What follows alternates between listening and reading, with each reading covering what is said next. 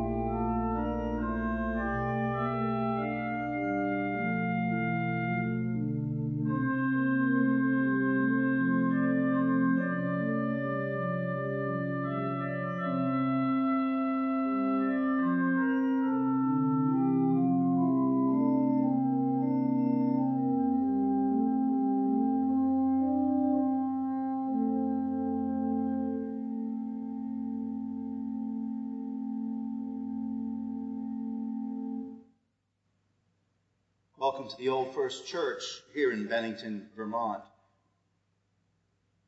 The opening words for our service this day. Make me to know your ways, O Lord. Teach me your paths. Lead me in your truth. The ways of the Lord are love and faithfulness. Our hymn is O Splendor of God's Glory Bright.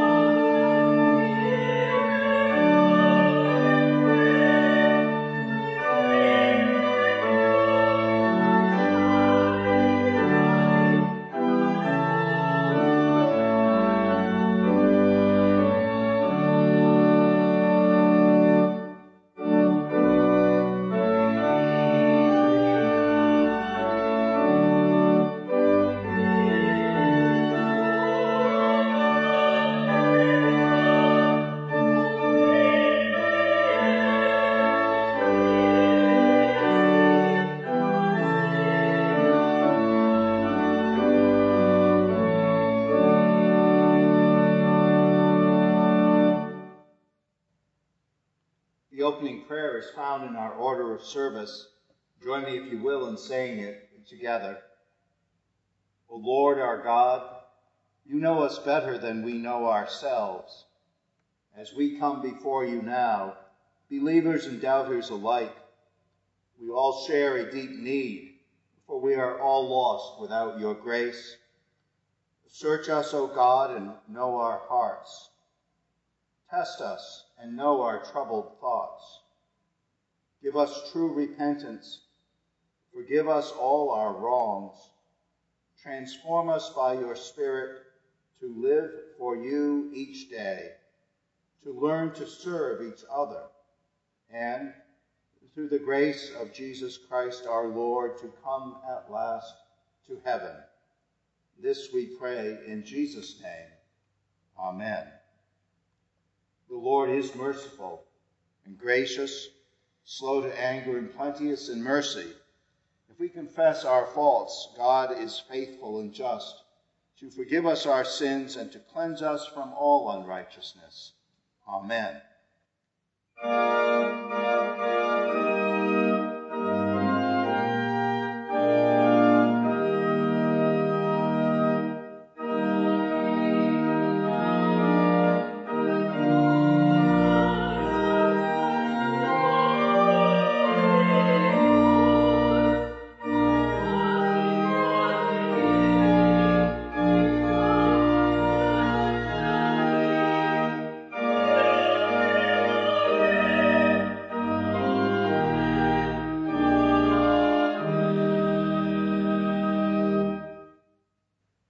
Our first lesson today is taken from the book of Deuteronomy in the 4th chapter, verses 15 through 20.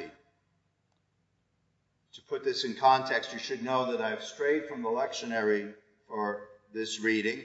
The lectionary continues with more of the Genesis stories of Jacob, but we are leaving Jacob for the time being to go back to this section from Deuteronomy, the book of certain laws given to the Hebrew people. We join at this time in the book when Moses is giving instructions to the people as they are about to enter the land promised to them. Moses will not enter a complicated story, but Moses has been denied entry because God has told Moses that he will not enter the promised land, but he's given a glimpse of it. And at this point, Moses is instructing the people before they go over a series of things they should do and refrain from doing. Deuteronomy 4:15 through 20. Since you saw no form when the Lord spoke to you at Horeb out of the fire, take care and watch yourselves closely, so that you do not act corruptly by making an idol for yourselves in the form of any figure, the likeness of male or female, the likeness of any animal that is on the earth, the likeness of any winged bird that flies in the air, the likeness of anything that creeps on the ground, the likeness of any fish that is in the water under the earth. And when you look up to the heavens and see the sun, the moon, and the stars, and all the host of heaven, do not be led astray and bow down to them and serve them, things that the Lord your God has allotted to all the peoples everywhere under heaven. But the Lord has taken you and brought you out of the iron smelter, out of Egypt, to become a people of his very own possession, as you are now. Here ends the first lesson. Our hymn is How Lovely, Lord.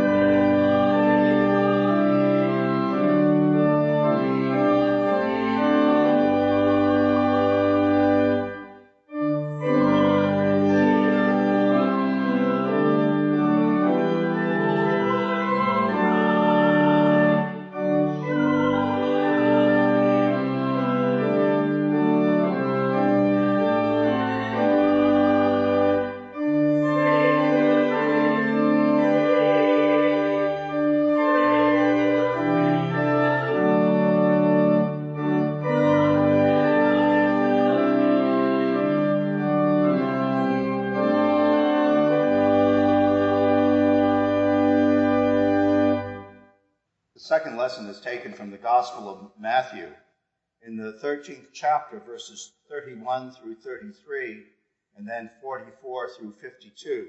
This is from the lectionary reading appointed for this day and is an extension of the parables that Jesus is telling to the people. Jesus put before them another parable. The kingdom of heaven is like a mustard seed that someone took and sowed in his field. It is the smallest of all seeds, but when it has grown, it is the greatest of shrubs and becomes a tree, so that the birds of the air come and make nests in its branches. He told them another parable. The kingdom of heaven is like yeast that a woman took and mixed in with 3 measures of flour until it all was leavened.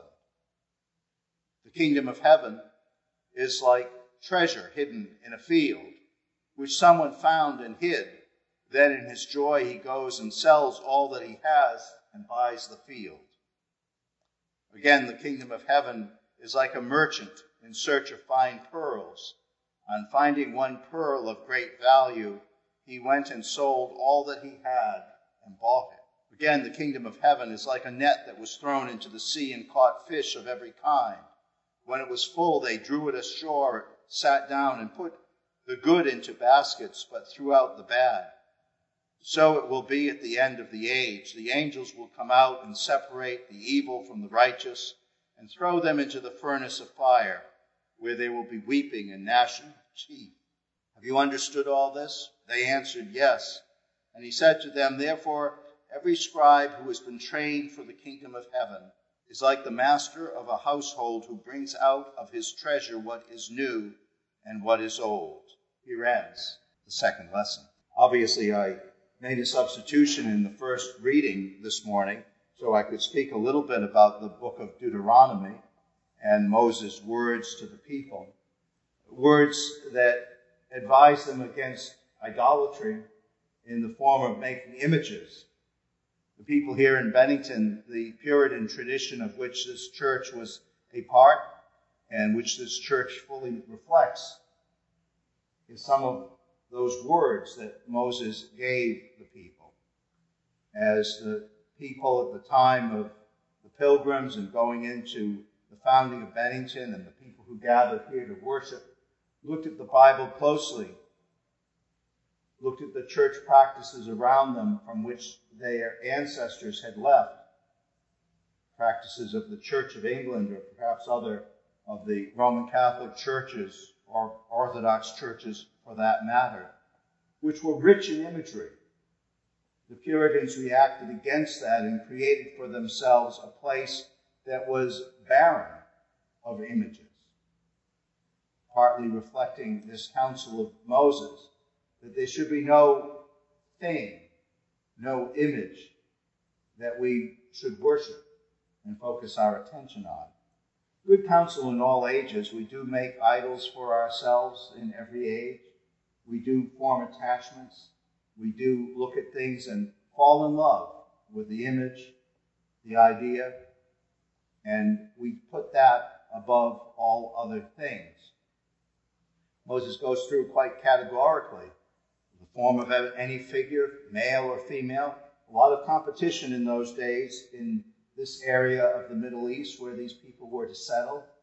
Images of various fertility goddesses, the image of the god Baal, the serpent lifted up on a stake, which might be worshipped, winged birds that fly in the air, making an image of them, anything that creeps on the ground, any fish, and then the heavens, the sun, the moon, and the stars, and all the host of heaven.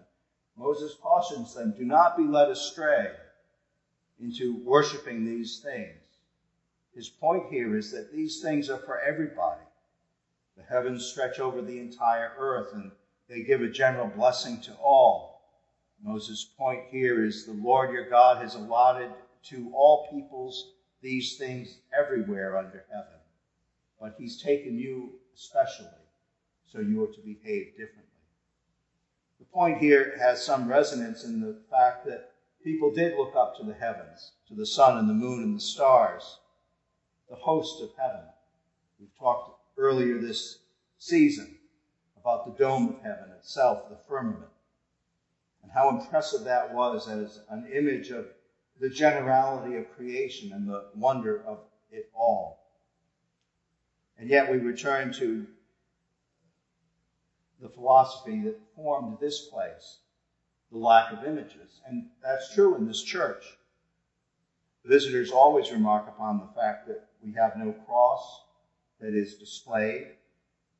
Some people will say that the form of the church itself reflects a sense of the cross, as the moldings on the ceiling surrounding the dome seem to indicate that to some. But in other ways, there is no image here within the church, at least in the original church. But there is one thing that I want to mention this morning that we do have, and that is a weather vane. The weather vane, of course, is not inside the church. And I want to say this for anyone who's listening and has not visited us here in Bennington, that we do not worship the weather vane. We don't bring it in once a year for veneration, or we don't go up to the tippy top of the steeple and touch it or otherwise admire it. And as a matter of fact, I have to tell you that this weather vane is a reproduction. The original weather vane, talk about idols, is in the Bennington Museum, for a place that everyone can visit and take a good up-close look at that weather vane. But again, no worship, just something to look at and think about. What makes this weather vane special? Why in the world did we make a reproduction after almost 200 years? Well, we were redoing the steeple, and it seemed a good time when the steeple came down and was refurbished to take a look at that weather vane, and for some reason the idea was made that we should have the replica produced, and the original go to the museum. What makes it special? Well, the weather vane on most churches is perhaps in the shape of a rooster. You've seen many churches with a rooster or a cock on top of the church steeple. This is an old and historic tradition. In other churches, you may see the angel Gabriel blowing a trumpet, a good biblical figure. The rooster, particularly I think on Episcopal churches you see this, the rooster is a reminder of that section in the gospel where Jesus tells Peter that the cock will crow 3 times, in reference to Peter's act of denying him on the night of Jesus' arrest. And so, in some ways, the appearance of the rooster almost reminds modern-day people that that is the cock that crows, the voice that reminds us that Jesus is waiting for us to do something, to say something, to be true to what we know about life. And so it is atop so many churches. It has an ancient history. I can't nail it down, but there are references to an early pope, Pope Nicholas, from 858 to 867, the Pope of the Roman Church, who decreed that all churches should have not a cross, but a rooster on their steeple or their dome. Well, here in Bennington, we haven't followed the decrees of Pope Nicholas, nor many other popes since that time. But we do have a weather vane, as many churches do. Again, I mentioned it could be Gabriel. It could be the rooster. You've seen those weather vanes that have the horse and carriage with the person driving the horses. It could be a ship, if you live near enough to the ocean. There is a church that I know that has a wood saw. You know those carpenters' wood saws as their weather vane. I take that as perhaps a reference to Jesus as a carpenter. I'm not exactly sure. And every time I preach and talk about weather vanes in churches, I'm reminded of a story I read long ago and have searched for since and can't find, so I'm not sure about its truth at all, about a church that was promised a great bequest of money if they would put a beer can on their steeple as their weather vane. And I'm not sure that story is true. I'm not sure it ever happened, but I seem to remember reading it at some point. What's on top of our church? Even for those of you in Bennington listening to the sermon this morning, I will challenge you for a second. Think, what is our weather vane? What do you imagine it is? You should know it's not like a basic question to become a member here to be able to answer it correctly, but it's a good question. What's our weather vane? Now that I've given you a proper amount of time to write down your answers, our weather vane is a comet. It is actually two comets. Two comets flying in the air. You can see them up on top of the church. They're small because they're a weather vane and they're way up in the sky. But it's kind of nice because if you look at them, you can imagine the sky behind them. It all comes together very nicely. Why in the world are they up there? Especially in lieu of reading from Deuteronomy about those images about the sky and the stars. Comets have sometimes been omens of ill, harbingers of bad things. People have panicked at the sight of comets in the sky.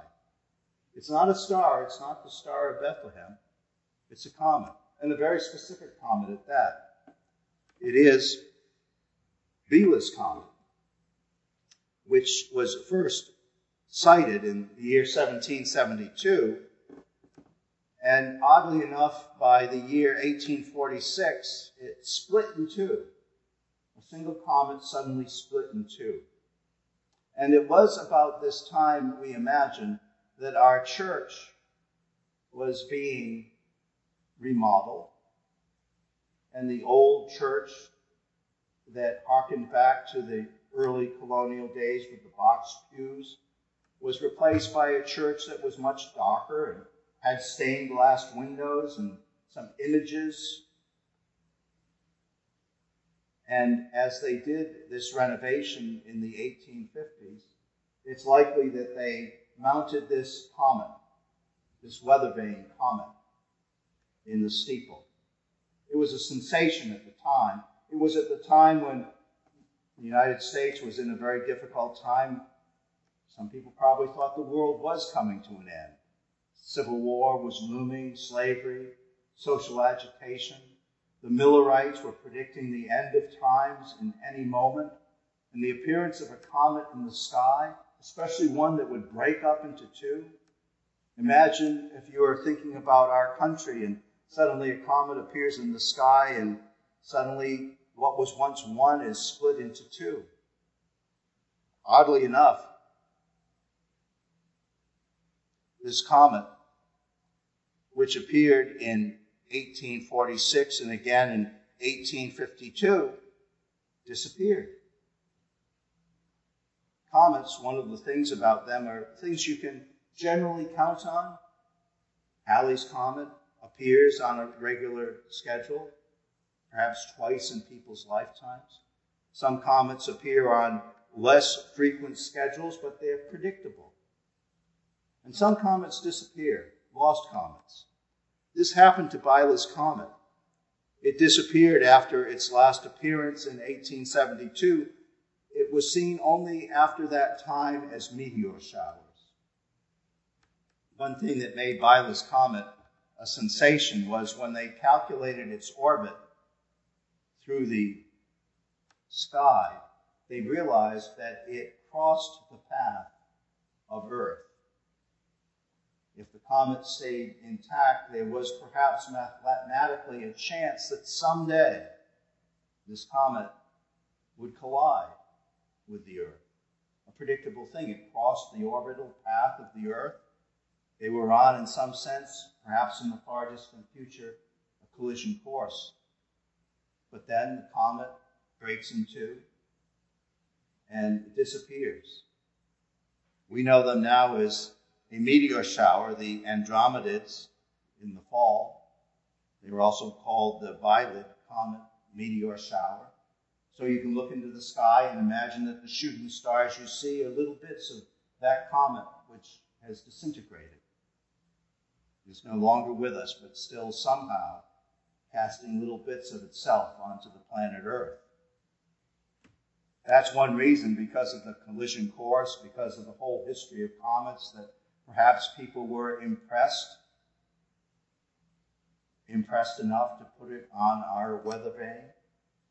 Perhaps they thought in some way, like the rooster, it was a sign to remember that things are ephemeral. Things change. What we have today can be destroyed tomorrow. And the appearance of a comet might predict the end of time. And if it so predicts the end of time, it's worthy to put on the church steeple to remind those who gather inside that life is uncertain, that things change, that time comes to an end. We don't really know who made this selection or who put it up, but it is there for us today, at least its replica. And although we don't worship it, it carries instead for us a message to think about. If you haven't guessed, the reason I'm talking about this today is because there's another comet in the sky this past week. As a matter of fact, as I'm talking now, it's about passing as close to Earth as it ever will be. It too is on a schedule. It's not going to return here to Earth for another 6,800 years. It'll be here in the year 8,786. Honestly, I can't tell you that I'm going to be here to see it that year. That's a long time in the future. Who knows what Bennington will look like, what this church will look like, what this world will look like, what this solar system will be like in 8,786. We look up in the sky and see things unchanging, and suddenly we realize that comets disappear, stars flicker out. All kinds of things happen in this unchangeable world. Change does happen. This comet that I'm talking about is got a name, just like Biela's comet has a name, and Halley's comet has a name.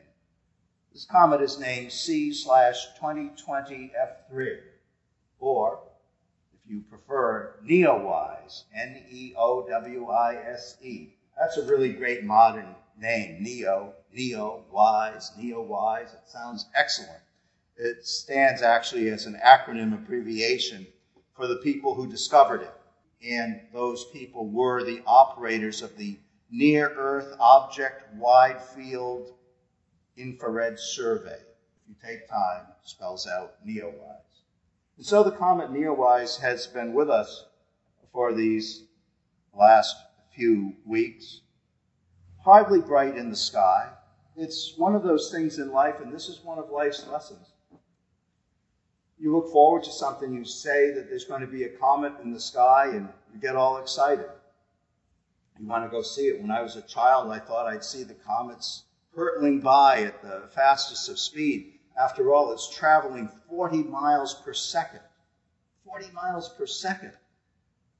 You look up into the sky expecting to see something blazing by better than the Indianapolis 500 up there. And instead you see a smudge in the sky. Say to yourself, is that all? Is that all?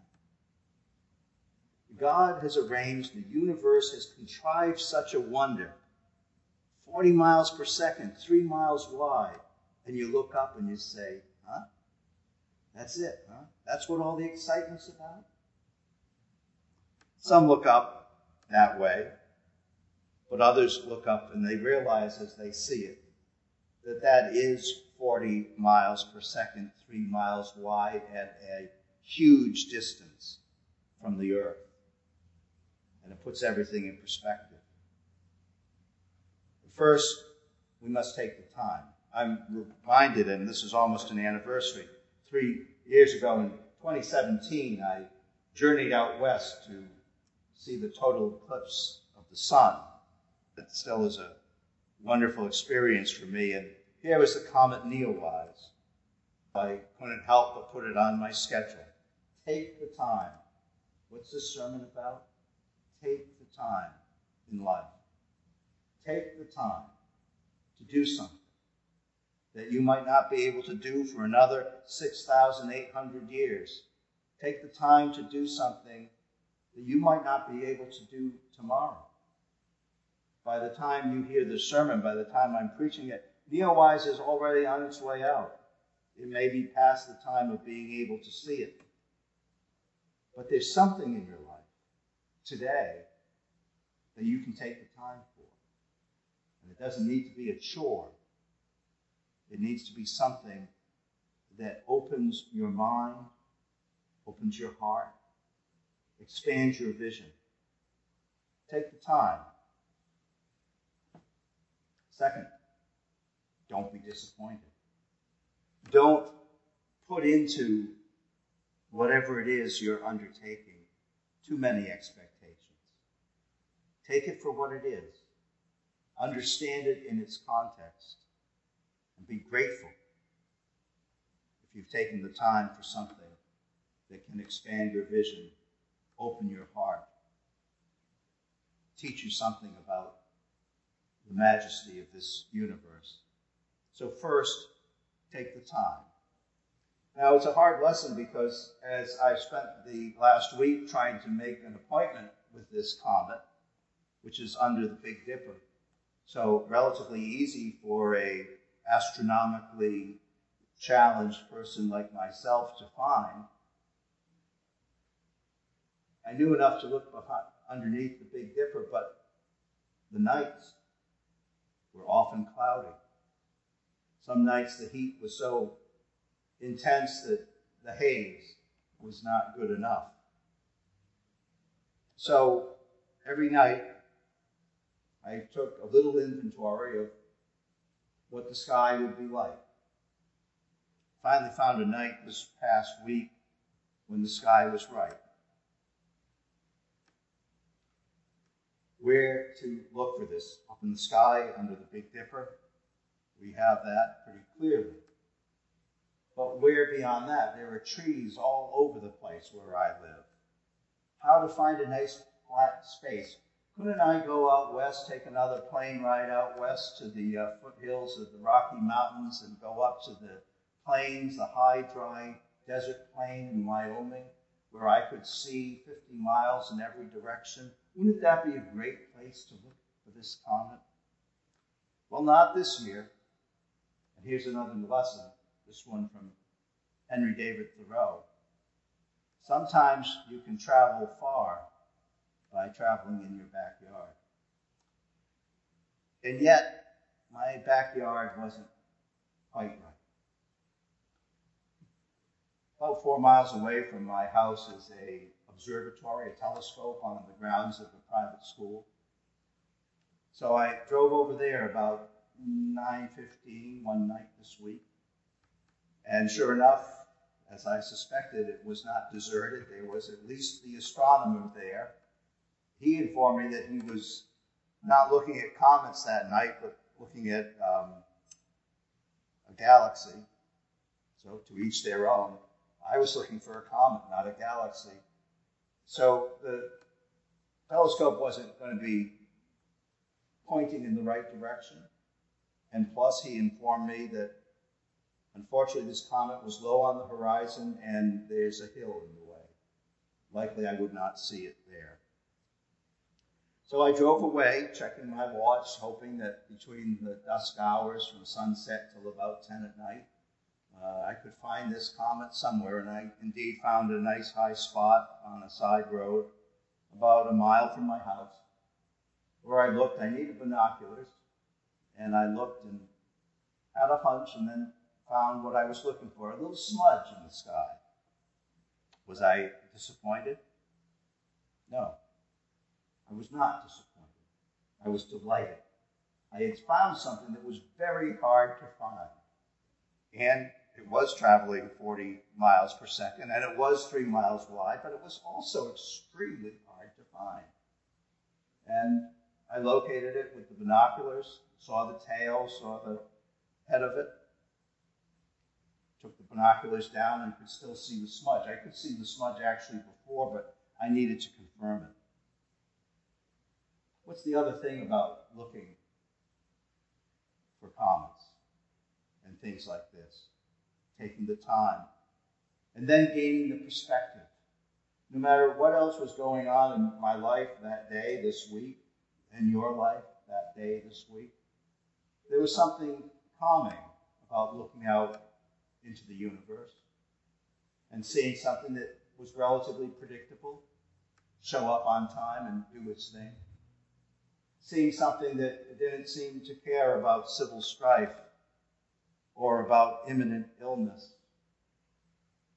Didn't seem to care about happiness or birth or death.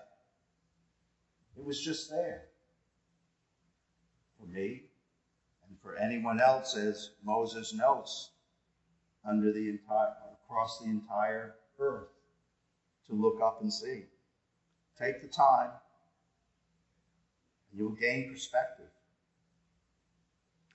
Having spotted the comet, I went home, and I want to add one more element to this, and again, it's a Thoreauvian element.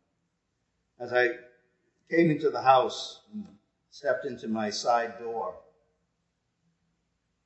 I looked up at the sky. It was a good night. And you know what? Having seen where the comet was, I looked up, and there it was. Standing on the front door step of my house, traveling no more than 6 inches from the inside. There was Comet Neowise, still 40 miles per second and 3 miles wide, but right outside my door. It's been over my head all this time, all the time. But little did I suspect that it was right outside my door. All I had to do was open the door, step outside, and look up.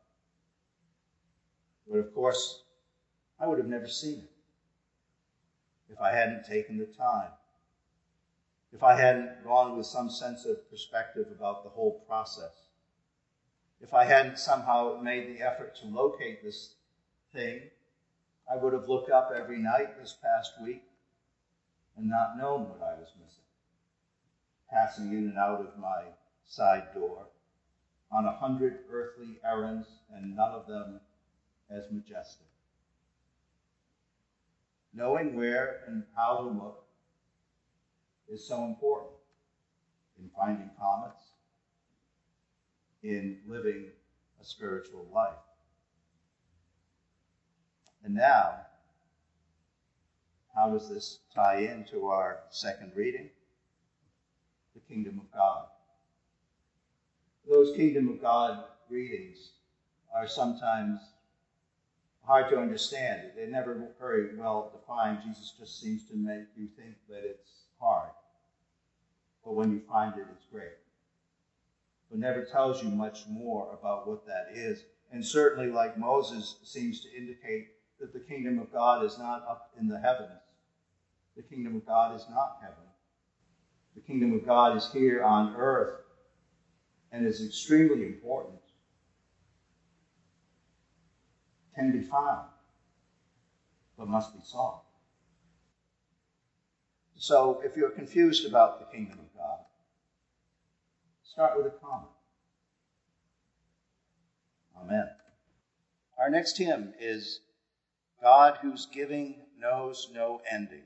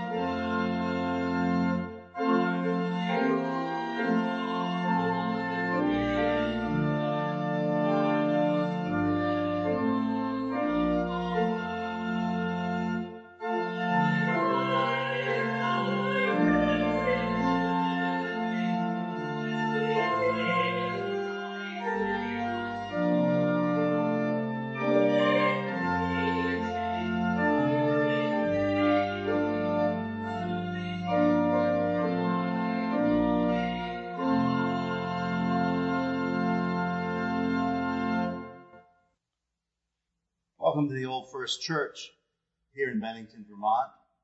I might add a thought to my sermon a bit earlier as to why Biela's comet was interesting. One other thing that I think about is that it was not only the path of a comet that would intersect the Earth, but it was the only known comet at the time. I'm not sure if it's different now, but at the time it was the only known comet that was thought to do so.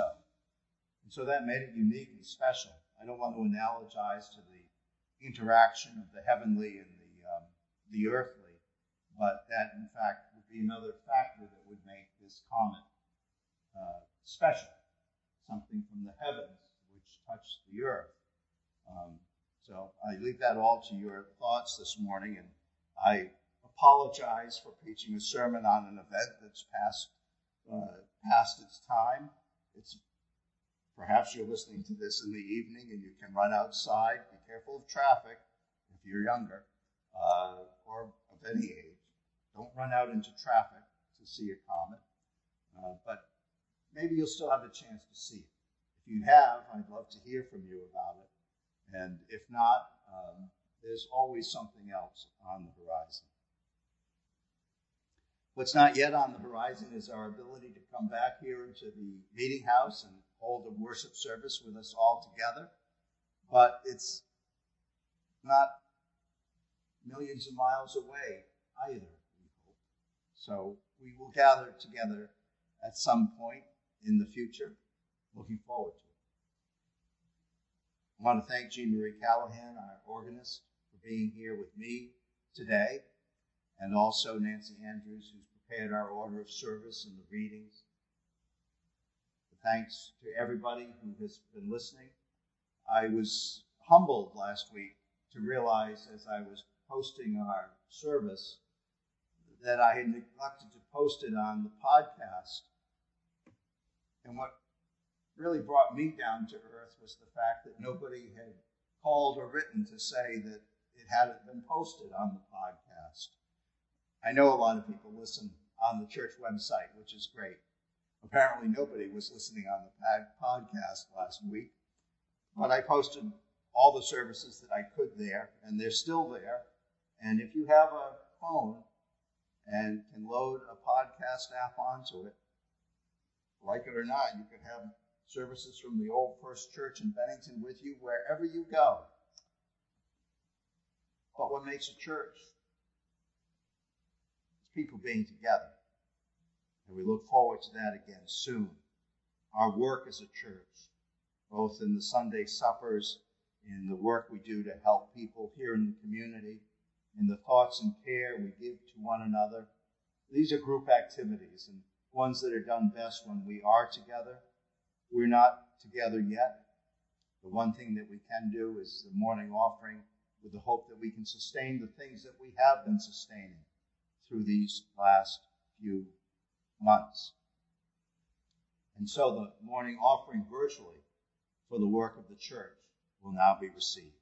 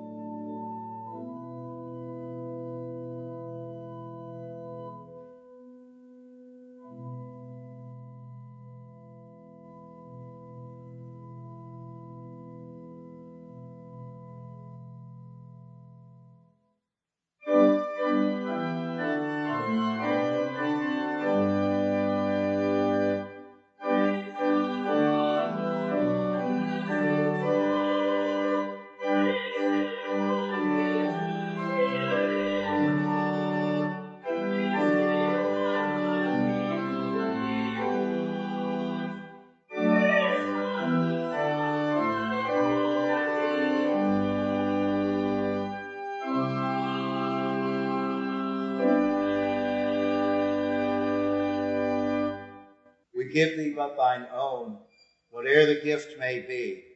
All that we have is thine alone, a trust, O Lord, from thee. Amen. Let us pray. Dear God, be with us this day.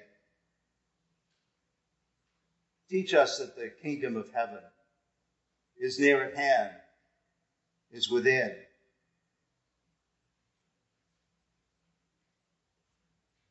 Teach us that what is close by is of infinite value, that wonder lays before us. Teach us to love one another as your children, as people across this earth, in one human family under one dome. Give us, we pray, the gifts of peace and humility. Give us a sense of perspective. Give us the power to seek, the courage to search, the ability to name truth, to own our lives and their purpose. Dear God, we pray for the gift of time, that we may explore, that we may rest in your love, that we may use the time we are given for worthy and good things. We pray, O Lord, for a gracious perspective upon life. The hard, the angry, the difficult, the disappointing, the discouraging, the empty parts. Give us perspective that we might see the whole of the life we have, and in that vision, understand your way.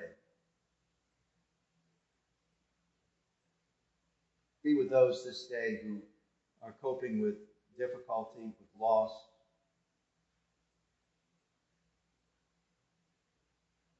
Be with those who are anxious and uncertain, futures unknown. Be with those who feel they cannot explore, that they have little, or those who have lost.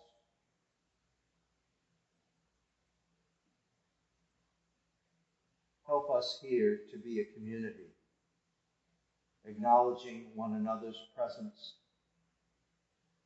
and our journeys, taken alone and apart, but also within sight of one another as friends, as fellow seekers for the beauty of this earth, its gardens, its skies, its waters, for the infinite variety of people. Let us see in these things your intentional beauty. Let us overcome what we can of the cold and dark night and turn to the bright presence of Christ. For our families, for those thinking of schools, for those with children, for parents, for people separated from those they love. Be with them this week. Be with us to remind us that there is in all times and places joy in life, that it lies right before us, that we are not to be denied these things, but life is full of song and blessing and light, happiness, and goodness. May we be able to see, experience, and delight in these things in days ahead. Now in silence, we make our prayer to you.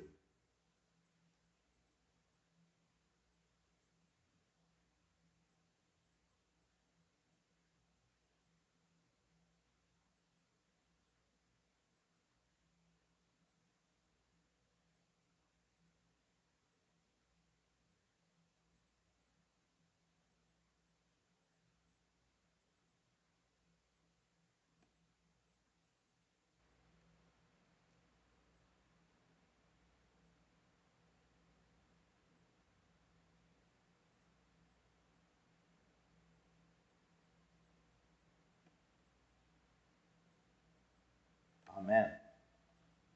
And as Jesus taught us, we pray, Our Father, who art in heaven, hallowed be thy name. Thy kingdom come, thy will be done, on earth as it is in heaven. Give us this day our daily bread, and forgive us our debts as we forgive our debtors. And lead us not into temptation, but deliver us from evil. For thine is the kingdom and the power and the glory forever. Amen. Our final hymn is Joyful, Joyful, We Adore Thee.